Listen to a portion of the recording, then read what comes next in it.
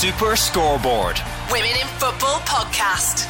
Inspiring the next generation of girls in the game. Welcome to Super Scoreboard's Women in Football podcast with me, Jo Hendry. And me, Callum Bell, and we are from home, finally. Yeah, and we can see each other's faces for the first time. You can see my massive nose on Zoom. We've just talked about that, so you can see your massive nose and my massive pluke on my massive nose. It's a combination of massive noses. And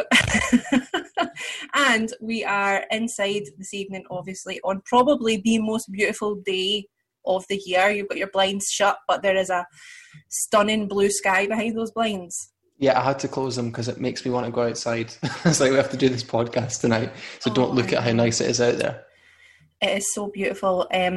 We actually have got a lot to talk about just in terms of football. I felt like for the last 3-4 weeks, there's not been a lot of movement. Everything's kind of been focused on lockdown and on health and safety, quite rightly. But this week, there seems to have been so much going on. I think one of the main things that we saw was the top flight down south. The women's game is over. They're still to decide how they're going to dish out titles, promotions, relegations, but I think it was really, really decisive and it brought it to the front of everyone's mind, doesn't it, that, the next step could be happening now. Yeah, it seems like a really strange decision in the same week that the men's game in the same league has decided they're going to restart. It seems like a weird time to come to that conclusion, but at the same time, it's so difficult to decide these things. It's not an easy thing to do. We don't know the inner workings of it. Obviously, they have their reasons. But like you say, it's strange that they've made the decision, but also strange that they made it without knowing what the next step is. Who's going to go where? Who's going to drop down league? Who's going to come up a league? It must be quite uncertain for all the players and the teams and the managers and whatnot. Absolutely, and amongst all that as well, there was the announcement from UEFA that the women's Euro qualifiers have been given dates as well for September, which was a big disappointment, back in March when we thought we were going there and having done so well. To now have those dates actually firmed up is super exciting. Gives us something to look forward to, finally. So yeah, on one hand, a league's been finished. We know there's not going to be any football in that league, but on the other hand, at least we've got something to look forward to, like you see in September. And fingers crossed that it goes ahead like they say it's gonna. Yeah, and as well as that, in terms of the profile of the game, we found out this week that the BBC Alba will be broadcasting the Women's Bundesliga as well, which is a fantastic league, and for us to be having the ability to watch it live in this country is a great platform for fans to get involved, isn't it? Yeah, any more live football that we can get our hands on, we'll take. And I did like the tiniest bit of digging before this, and I believe that more German teams cumulatively have won the UEFA Women's Champions League than any other. So the standard there must be pretty great. I can't pretend to be an expert on it, but hopefully this time next year when we've watched every single game, I will be. Yeah, absolutely. And someone who knows lots about raising the profile of the women's game is our guest on this pod, which is Laura Montgomery. And I think this would be a really good point just to get Laura involved. Super Scoreboard. Women in Football podcast. Inspiring the next generation of girls in the game. Laura Montgomery, thank you so much for joining us. It's an absolute pleasure to speak to you, and we're so sorry to have brought you out of the magnificent sunshine today to sit in here and talk to us, but we really appreciate it. How are you? Yeah, I'm good, thanks. I think we're all, it's obviously very challenging times for everybody, but I think the fact that most of it's been in the sunshine has certainly helped. Yeah, lockdown, it's definitely been challenging, hasn't it? Like, for everybody in lots and lots of different ways. I think that we're all finding it pretty difficult, but the weather has absolutely helped us in a big way, I would say. Yeah, I'm very lucky.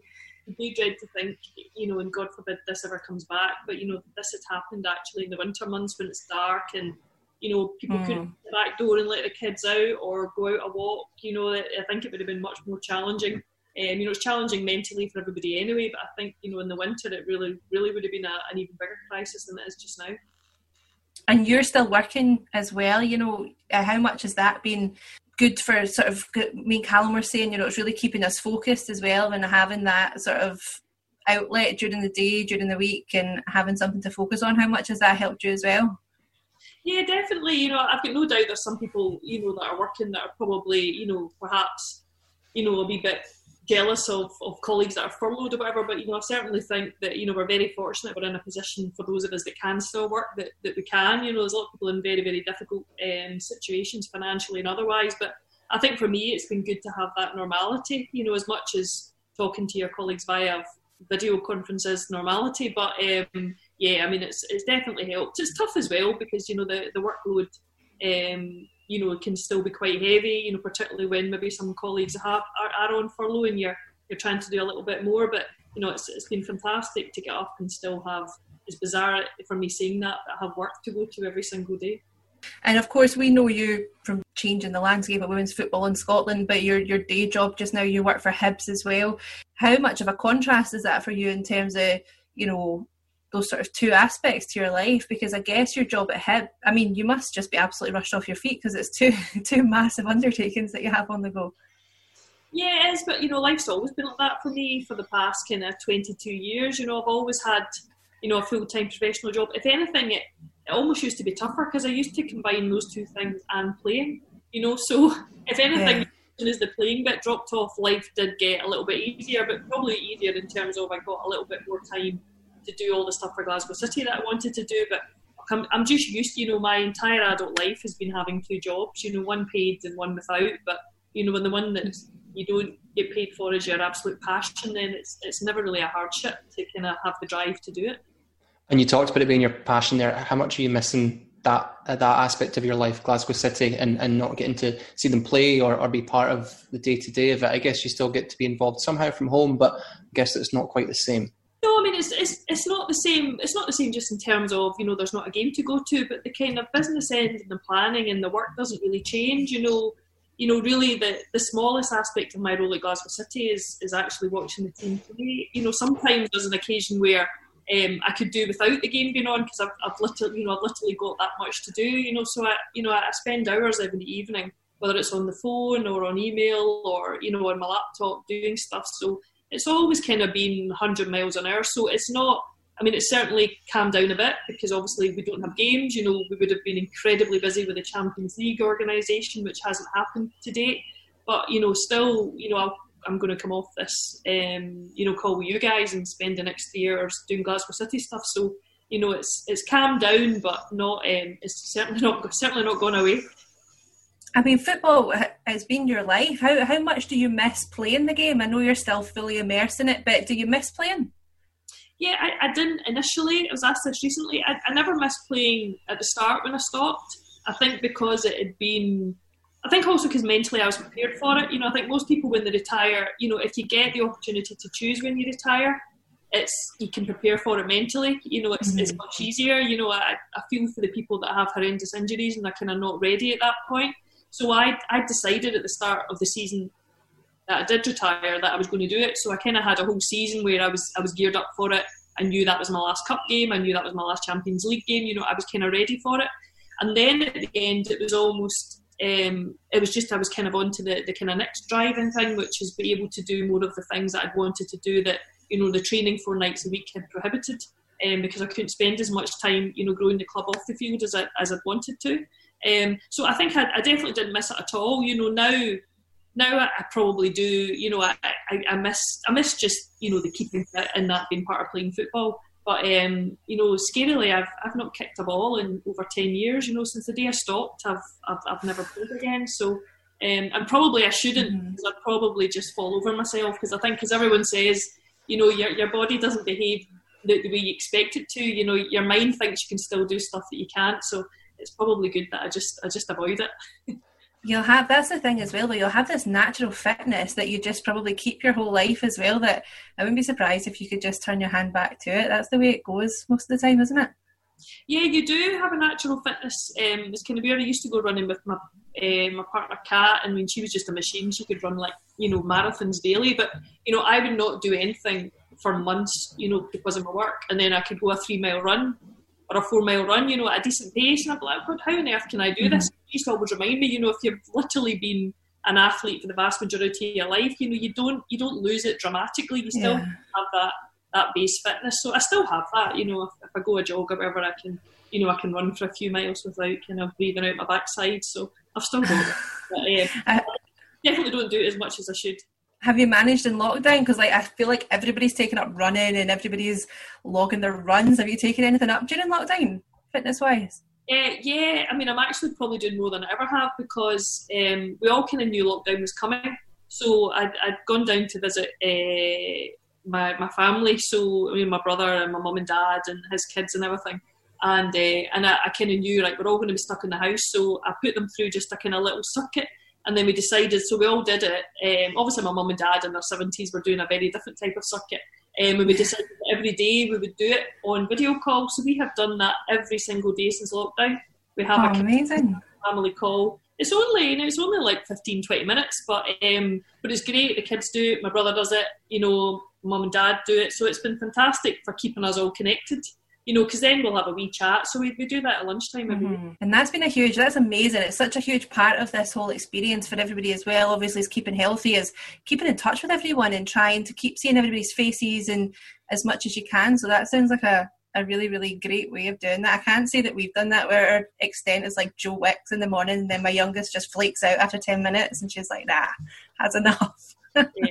No, it's been particularly good for my mum and dad because I think they really miss not seeing the grandkids. So at least being able to see them for the 2 minutes that they go hiya before they kind of jump to burpees or something has been pretty good. For those who don't know, because part of it is a mystery to me as well, what does your role kind of encapsulate at Glasgow City now? I know you helped found the club and you played. What do you do kind of day to day with the club now? Oh, everything. I mean, you could say, my official title is club manager, but really I'm kind of like, you could say chief executive of the club. So, I'm involved in all kind of aspects of how the club runs and, we're particularly, the last couple of years, particularly the last kind of 12 to 18 months, we made quite a big effort to get some other good people involved. So, I've got some good people now that we can delegate stuff to, but, I'm kind of involved in all the key decisions and will drive, a lot of what that is, whether it's, get involved in the recruitment and contracts and obviously, the finance, what our marketing approach is, what our business approach is, what our plans, just really what you would expect, as I say, a kind of chief exec to do. So just really the kind of drive behind what we do as an organisation and whatever that may be. And when you guys first started out 22 years ago, establishing Glasgow City, have you exceeded what you thought you would do, or is it going to plan, or what was the plan? Are you guys well past that now? I think, as bizarre as that sounds, I think if I go back to that time then in kind of 1998, do I think we've exceeded expectations? I'd probably say no. I'd say we planned to do this, but I'd say we were quite naive in our thinking at that point because we thought it would be easier than it was. So looking kind of, if I look back now, I'd say no. If I know now, if I knew then what I know now, I wouldn't have expected that. But kind of naively then, we were just really gung-ho, really ambitious. We're going to do this, we're going to do that, and we fully believed it. But, with hindsight, it's really, I will say it's absolutely amazing, some of the stuff that we've done, given the constraints we've had financially, it's incredibly challenging, to win league titles. And, it amazes me that we've won 14 of the Premier League titles, but to do kind of 13 in a row with, significant change in player personnel, every season, we've gone years, we went through about a 5-year spell where every single time we won a title, we then lost, 1 or 2 of our best players and then we had to rebuild. I mean, there was a time, I think it was maybe the year I'd kind of just retired. We lost loads of players. The kind of core of the team disappeared. They either went off to play professionally or a number of us retired. And there was a lot of talk around the game of that's Glasgow City finish, so we'd absolute kind of rebuild from scratch again. And I think there's probably not been enough credit for the players that have been part of that, that have managed to achieve that because, winning really isn't easy. At all, and to do it consistently, it's incredibly challenging. And we've had some great opponents over the years, some really, really good teams. There's probably a few people in the game might even say that on occasion some other sides have had better players, but, we've got a real will to win. We've got a real team unit. You know, we just get a real kind of special thing at the club, and you know, I think hats off to, you know, the coaches we've had and the, you know, the playing staff that we've had over the years, because they've really achieved some amazing stuff. And you touched briefly on the, you know, the constraints that you've had, so, and that everybody's had, but, you know, you guys are obviously an independent club that are absolutely funding yourselves. How important a part has just pure belief played sometimes in this winning mentality that's sort of inherent in Glasgow City? Yeah, totally. But I think it's, you know, I think a lot of that is, I mean, the players definitely have that. You know, we have that real kind of uniqueness, and you see that when a lot of players join. You know, you come into that unit and you immediately, you can tell when a player joins if they're going to be a Glasgow City player. You know, that's, and most of our players that have been there for a few years, they'll be able to testify to that. You just kind of know if a player comes in and they're kind of up for it, and they can get to that level and they can train at that intensity, and they've got that will to win and that competitiveness and the drive to do it. But I think, you know, Cass and I as individuals have always been, you know, we've never really looked at barriers. You know, barriers are there for breaking, and, you know, we kind of don't take no for an answer. So we're kind of constant, you know. I think Cass once described me like a dog with a bone. But, you know, I really kind of am. So, you know, we just keep going and we keep going and we're going. And if something's not the way we want it, then we just change it. And we just find a way to do things. You know, we never just say, oh, well, that can't be done because we don't have the money to do it. We either find a way to get the money to do it, or we find a way for that thing to be free. Back in 1998, what was the motivation to start this? Because the drive to keep this, like you say, winning's not easy, and the amount that you've done it is incredible. Where did that come from? Where did this passion begin? Oh, I don't know. I think we're just weird. Obviously, Phoebe Alba did that documentary on kind of Cass and I for Glasgow City, and probably until that point, I hadn't really thought about it, because it's just the way I am. You know, it's just me. But, you know, if I think it was, you know, a couple of journalists that kind of spoke to me afterwards, you know, and kind of were, you know, I hadn't watched the documentary, you know, they described it when I was a kid, you know, so when I was like, you know, 5, 6, 7, and I was playing football, you know, in the playground with the boys, we played with my ball, I took the ball, you know, so I suppose it's that aspect of knowing that I then control things. And then, you know, when I went to secondary, you know, there wasn't a team, there wasn't a girls' team, and it drove me to distraction that there wasn't one. So I then, you know, went and got us a sponsor and a strip and created a team, and that was despite the fact that we didn't have teams to play against, but I just wanted a team. So even at like 14, 15, I'm away negotiating sponsorship, and, you know, me and my pals went into town and designed our own strip, you know, so that's kind of probably not normal.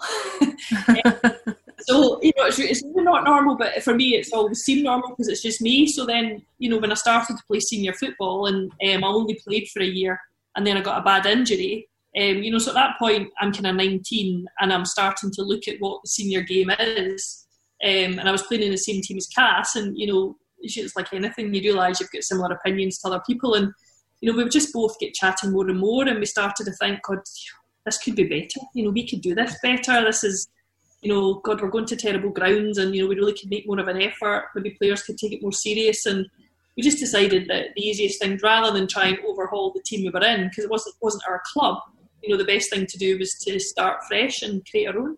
And how important is that bond between you and Cass been? Obviously, it's just grown and grown since then, but I take it you guys just have this understanding of each other, and that's how it works. Or do you ever clash? Or yeah, well, we've never fallen out. I mean, we really are the best of friends, but we know each other so well. You know, but a lot of people would probably think we speak to each other harshly. I don't even notice. You know, like, we'll go on the phone and, you know, we don't even say hi. We're just like that, have you done that yet? But it's just the way we are. But we are best friends. You know, we're there for each other on personal things as well as, you know, football things. We're as close as anything. It's just, I don't know, I suppose you just find someone in life you just kind of click with. We have, thankfully, which you kind of need when you're running a club together, we have very similar kind of outlook on a lot of things, you know, so we don't tend to disagree on an approach to something.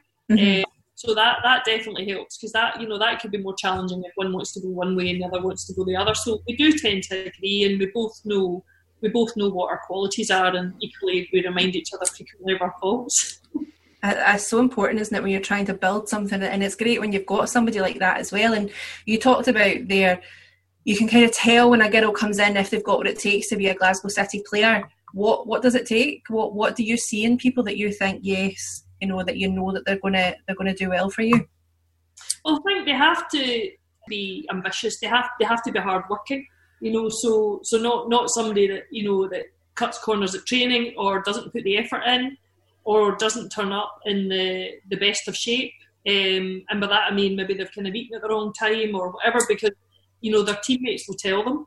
And it's a very, very demanding environment, and it can be quite a tough environment for a young player to come into, because youth football sometimes can be a little bit mollycoddling. Nobody will really say if you've made a misplaced pass. Come into a training session, you make a misplaced pass, you'll certainly soon know about it. But then at the same time, the players are incredibly defensive about each other, and they really look after each other. They all get on really well. They socialise incredibly well. They have a real camaraderie, but I think that comes from the respect they have for each other, and they all know that when they go onto the pitch, they're all going to work their hardest for each other. There's nobody that's out there for themselves, and there's nobody that's not going to put a full effort in. And I think if you have that kind of hard work mentality, and you have that kind of keep going to the final whistle, and never say die attitude, then that definitely works. But it's tough being a Glasgow City player. I mean, it's we've it's a wee bit different now because the game's obviously more professional. But in years gone past, when virtually all of our players would have full-time jobs, or say they'd all be full-time university students, completely unacceptable to miss a training session. Didn't matter if it was your birthday, didn't matter if it was your mother's birthday, didn't matter what it was, you had to be at training, and your teammates expected that of you. And if everybody was making the same efforts and sacrifices, then that's expected of you. Now that's quite a tough environment. But if you want to be a professional club, even at times when you can't afford to be fully professional, you need to be. And we were obviously trying to win league titles every year, but we're also trying to compete in Europe. And you can't go and compete in Europe against full-time teams if you train and behave like an amateur team. So really, going back to those times, particularly demanding, and still is for a number of players. I know you've had Joe Love on, you've had Hayley Sinclair on, both those players have full-time jobs, but, they can't get the opportunity to have had a really bad day at work and be knackered, because they've been up since early doors. I mean, for someone like Joe, she'd have been in at, the Emirates back in the day at 6 a.m, doing her strength and conditioning, going to work, going straight from work to training. She would never miss a training session, because that's just not what you do as a City player. And how much does that say? Like, I always look at situations like that and be mindful of women's game, men's game. I remember speaking to Shelley Kerr about the difference between coaching men and coaching women, and she said to me, women are easier to coach but tougher to manage, if that makes sense. How much do you agree with that sort of statement? And but I guess a lot of that will be down to competing demands as well, like you've just talked about. Women are spread more thinly, if you like, in terms of their commitments, than men can fully focus on the game.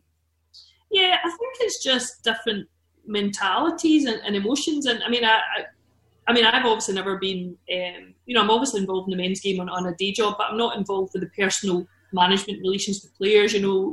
Jack Ross does that at Hibs. Certainly I'm not involved in that. But from talking to Scott, and other managers we've had in the past that have also worked in the men's game, they would 100% agree with Shelley. They find coaching women to be very receptive to ideas, and very receptive to additional training sessions, very receptive to anything if they believe it's going to make them better. Whereas they've described men being, you'll train all week, you'll give instructions, but they'll go on the field and do what they want because they think they know best. Or, they're training twice a week and you tell them they're training 3 times a week and they'll say absolutely no way unless you double my salary. And even then I probably won't because I'm training twice a week.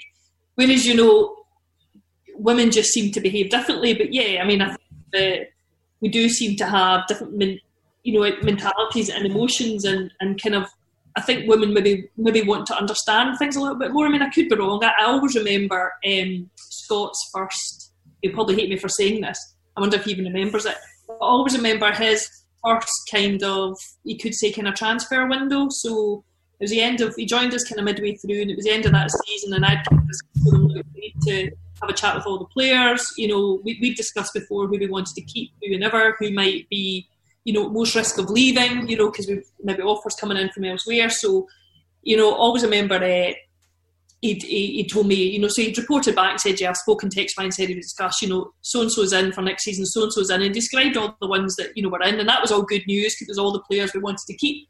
And then about a few days later, he was like that, I can't, I've said about so-and-so about signing, but, they want to sit down and have a chat. And then this was kind of repeated.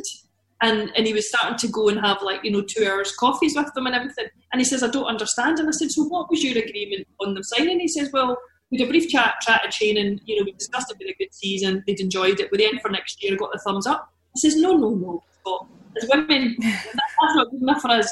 We need the proper chat. You need to sit down with us and have that chat and actually properly digest the season, properly discuss next season. I said, so yes, you had a general, I'm in for next year. You can't then shove it in front of somebody and expect them to sign it, So that was him that's how the men's game works. You just... Absolutely. Are you in, mate? Yeah, I'm in. I think we need a little bit more than that. And certainly, I think emotionally women probably struggle to go over things, a wee bit more. There's probably not that whole, you can shout and abuse each other and then, that maybe happens in the men's game and then the next minute you just need to that kind of man up, which to be honest, that's just a kind of bravado that a lot of men put on. I'm sure a lot of them don't want to behave that way. I'm sure a lot of them do kind of need a bit more time to talk through it, but I think women do want to kind of talk through things a bit more and understand why they happen.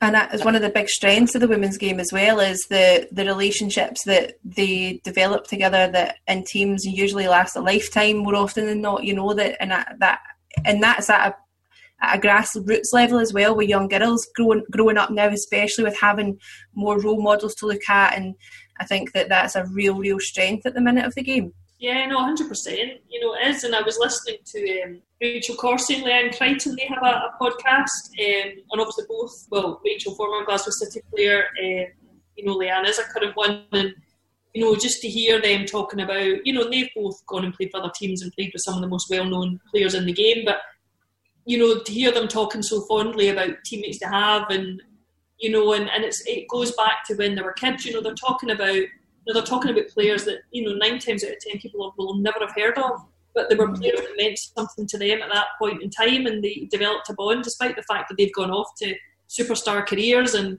like Rachel played with Hope Solo and Megan Rapinoe, she's talking about kids when she was 17 or 18 that had an impact on her. And, it's I think you do definitely develop kind of friendships for life, and football does that. That's been in a team sport. That's why it's such a wonderful sport to play. And that's been a recurrent theme through the podcast episodes. I don't know if you've noticed this as well, Joe, but it feels like every player we've spoken to during lockdown, the thing that keeps them going is these Zoom calls where there's 10 people trying to do the same fitness class, and whether it goes well or badly, it keeps them going. And it's that camaraderie, I think, that's getting them through it. I mean, that's what I'm sure every guest you've had that's a footballer would do the same thing. That's the thing we miss the most. That's the enjoyment. That's the fact you play a team sport invariably. If that wasn't a thing for you, you'd probably do something else. So it's definitely the thing that everyone misses. And how much, in terms of, you've obviously, like you say, we've talked about the fact you've been involved in the women's game for the majority of your life. How happy are you, or how much further do you think there's still to go in terms of the development of the women's game in Scotland? There seems to be a sort of rapid acceleration in the last 5 years, but in terms of where we still have to go, what's your take on that?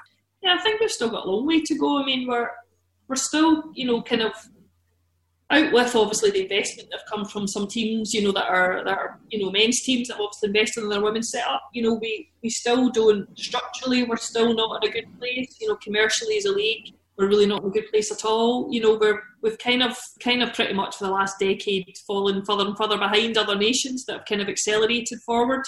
Which explains why, to be honest, we've been losing our best players kind of hand over foot for the kind of last decade, and that kind of exodus is getting younger and younger every year. So we've still got a long way to go. I think, if I'm honest, I think a lot of the cracks have been hidden by the fact the national team has done really well and Glasgow City has done really well in Europe. But really, in terms of the basis of our game here, we should really have been doing that well. And I think that's, as I say, that's covered quite a few of the cracks that might have been exposed a wee bit before. So, we definitely need a more professional kind of setup at the top end.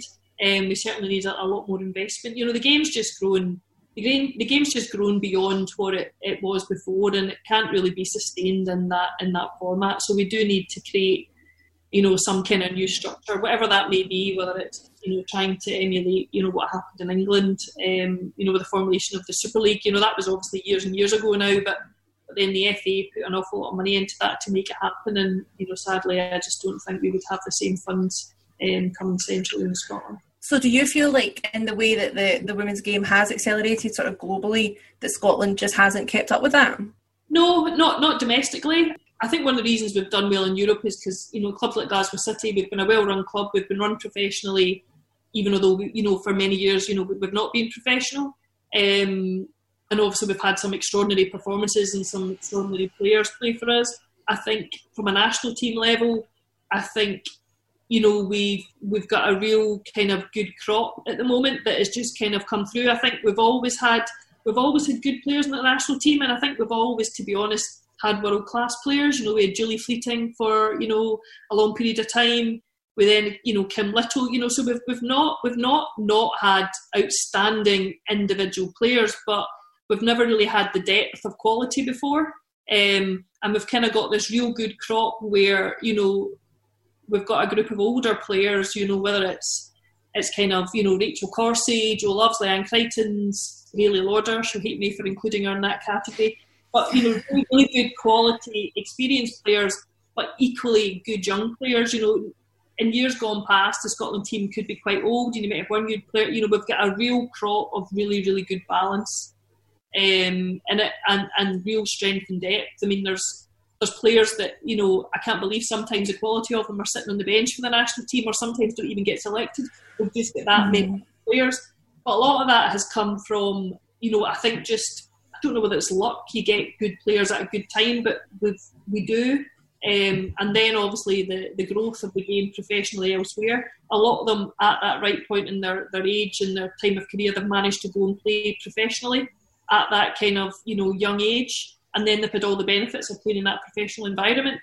But I think what worries me is I don't see currently where we're going to backfill that. I don't think the game here is structured well enough for that to be backfilled as good as it could be. So particularly if we look at what England's doing in the Super League, they spent a number of years building that up into, the kind of commercial arm that it is, the strength that it is. They then moved to 2 leagues, but they've now diverted their attention into the age groups under that.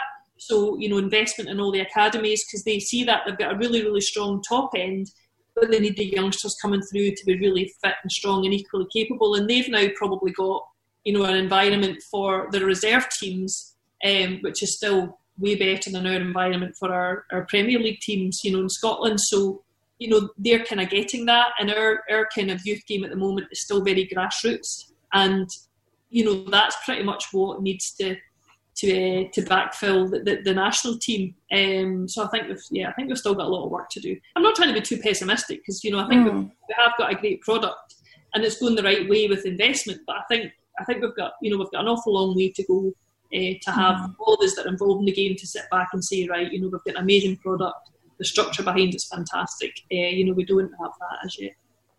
And I guess a lot of that comes as well, though, in terms of Scotland with an appetite for the game. And I've seen, there's been a lot more people involved and excited about, I think it was the 1 year anniversary this week, a record crowd at Hampden to go and watch Scotland women play. So a lot of that will be boosted by an appetite for that great product as well, I suppose, though, because the investment will then come at that point, I would imagine. Yeah, I think, it's been fantastic, the exposure, I'm kind of famous for, we had this in our strips a number of years ago, you can't be what you can't see, and, the lack of, it's fantastic you guys have this podcast, but for years we literally had nothing, and even although it's getting better, it's kind of still not great.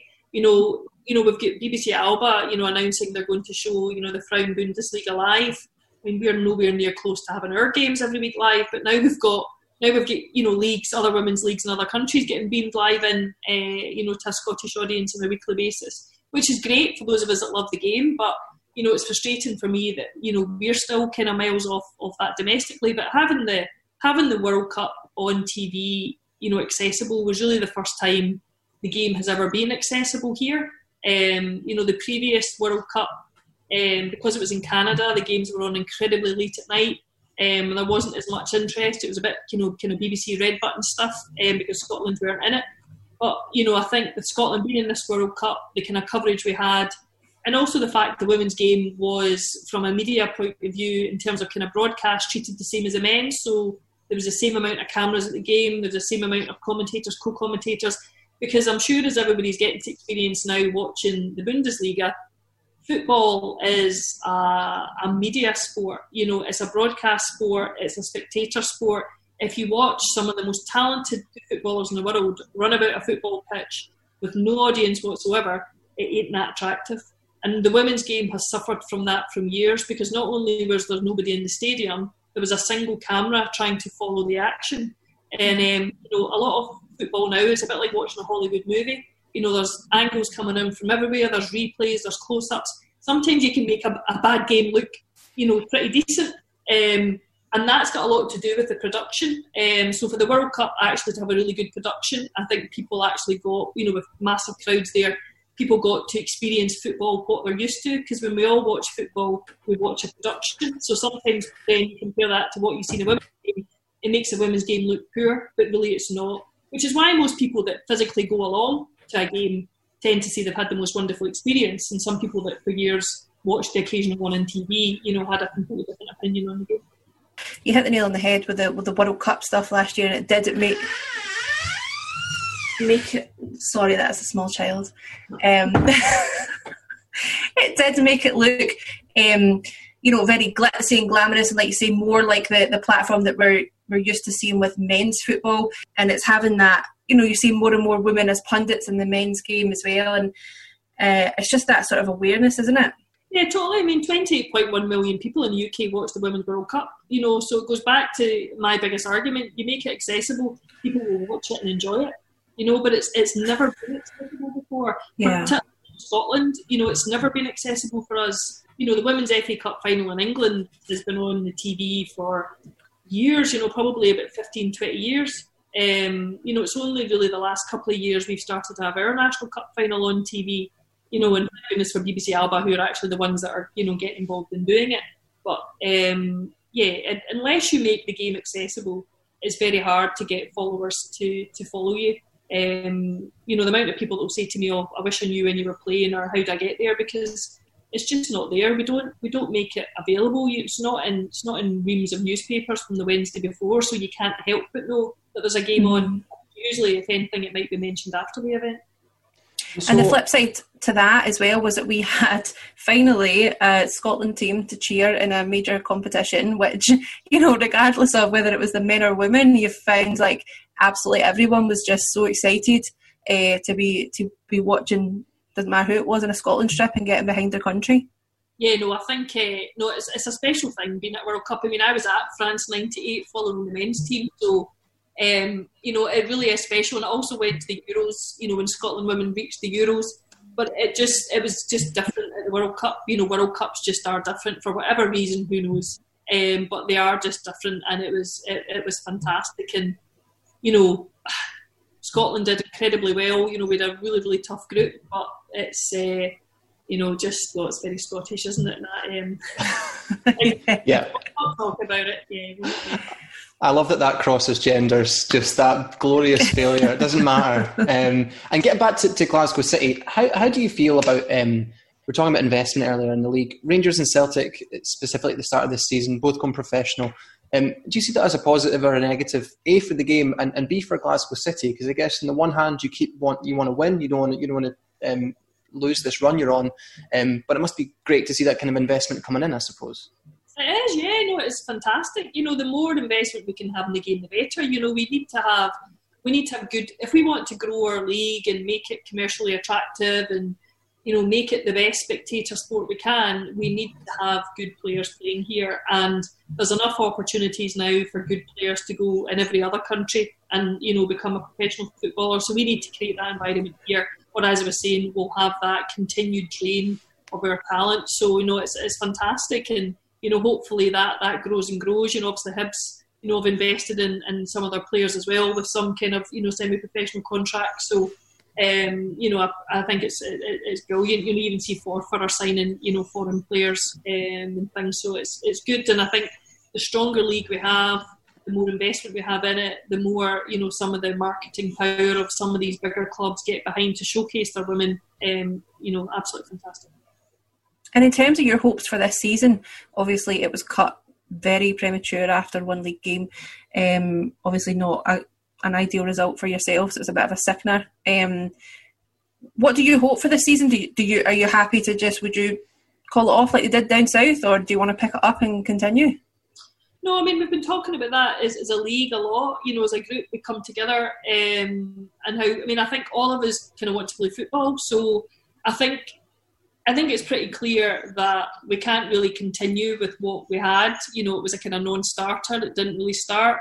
We probably need to rip it up and start again, and have a kind of brand new league. So, we're discussing at the moment how we do that. So I think if we can get back to playing football soon, I think certainly for the very top end of the game, so SWPL 1 and 2, we would look at perhaps flipping back into, the men's season date, so kind of August to May, because, if football can come back relatively soon, it's going to be impossible for us to try and squeeze the games in the old calendar, particularly given there's so much getting put into that. All Scotland's qualifiers are now in that calendar. Our Champions League games are all now in that calendar. So that calendar is even shorter than it used to be. So it's going to be impossible to kind of truncate everything into there. And the league's far too competitive and there's too much at stake to play a significantly reduced number of games. That's not going to help the professionalism of our game. If we say, right, let's all play 10 games and call it quits, that's not going to work either. So I think a lot will depend how soon we can get back. And I think certainly our club's view is as soon as we can get back, we'll make a decision on the league. And if that means that the league then changes to a more traditional, just the top end, I don't think it would be right for the youth end. I think we keep that as it is. Then maybe we just reverse. Because the reality is we need to have, Glasgow City is champions. We'll play, when this is how ridiculous it is because we're still to finish last season's Champions League. But once we finish that, we've got then this season's Champions League coming up to start playing. But by next May, we need to have a league winner that will go into the 21-22 Champions League. So we simply can't wait. So as soon as we can get back playing, then I think we'll just try and do as best we can to have that season in that time and then make a decision as to where that falls. If we change completely to a winter season again, or we somehow keep to the traditional but maybe start earlier so we can finish by May. Who knows? It's all very, very complicated. But I think, at the top end, we want to play. We want to get back playing as soon as we can. And we certainly don't want to be sitting and wait until next March to start again, because one, it's not practical, and two, we don't want to do it. So we'll just see what happens. Yeah, there's all that uncertainty as well about player contracts. I was reading more so down south, it affecting, women's futures and their earning and all that type of thing. So there's lots, but it's interesting hearing you say about reverting back to a winter league when all the, the talk in the men's league is about we want summer football. So, I guess as well, it depends what everyone thinks is best for the game, but also looking at it as an opportunity, I suppose, too, a fresh start almost. Yeah, I think, if you talk to, for Glasgow City, it's not as relevant, because we're not attached to a men's club, but, clearly those teams that are traditionally men's teams, it would suit them commercially to run the same.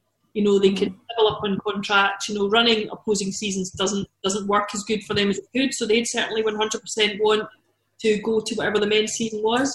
I think for us, if it wasn't for this pandemic, it's probably slightly, I don't want to say it's slightly irrelevant, but it's not as important.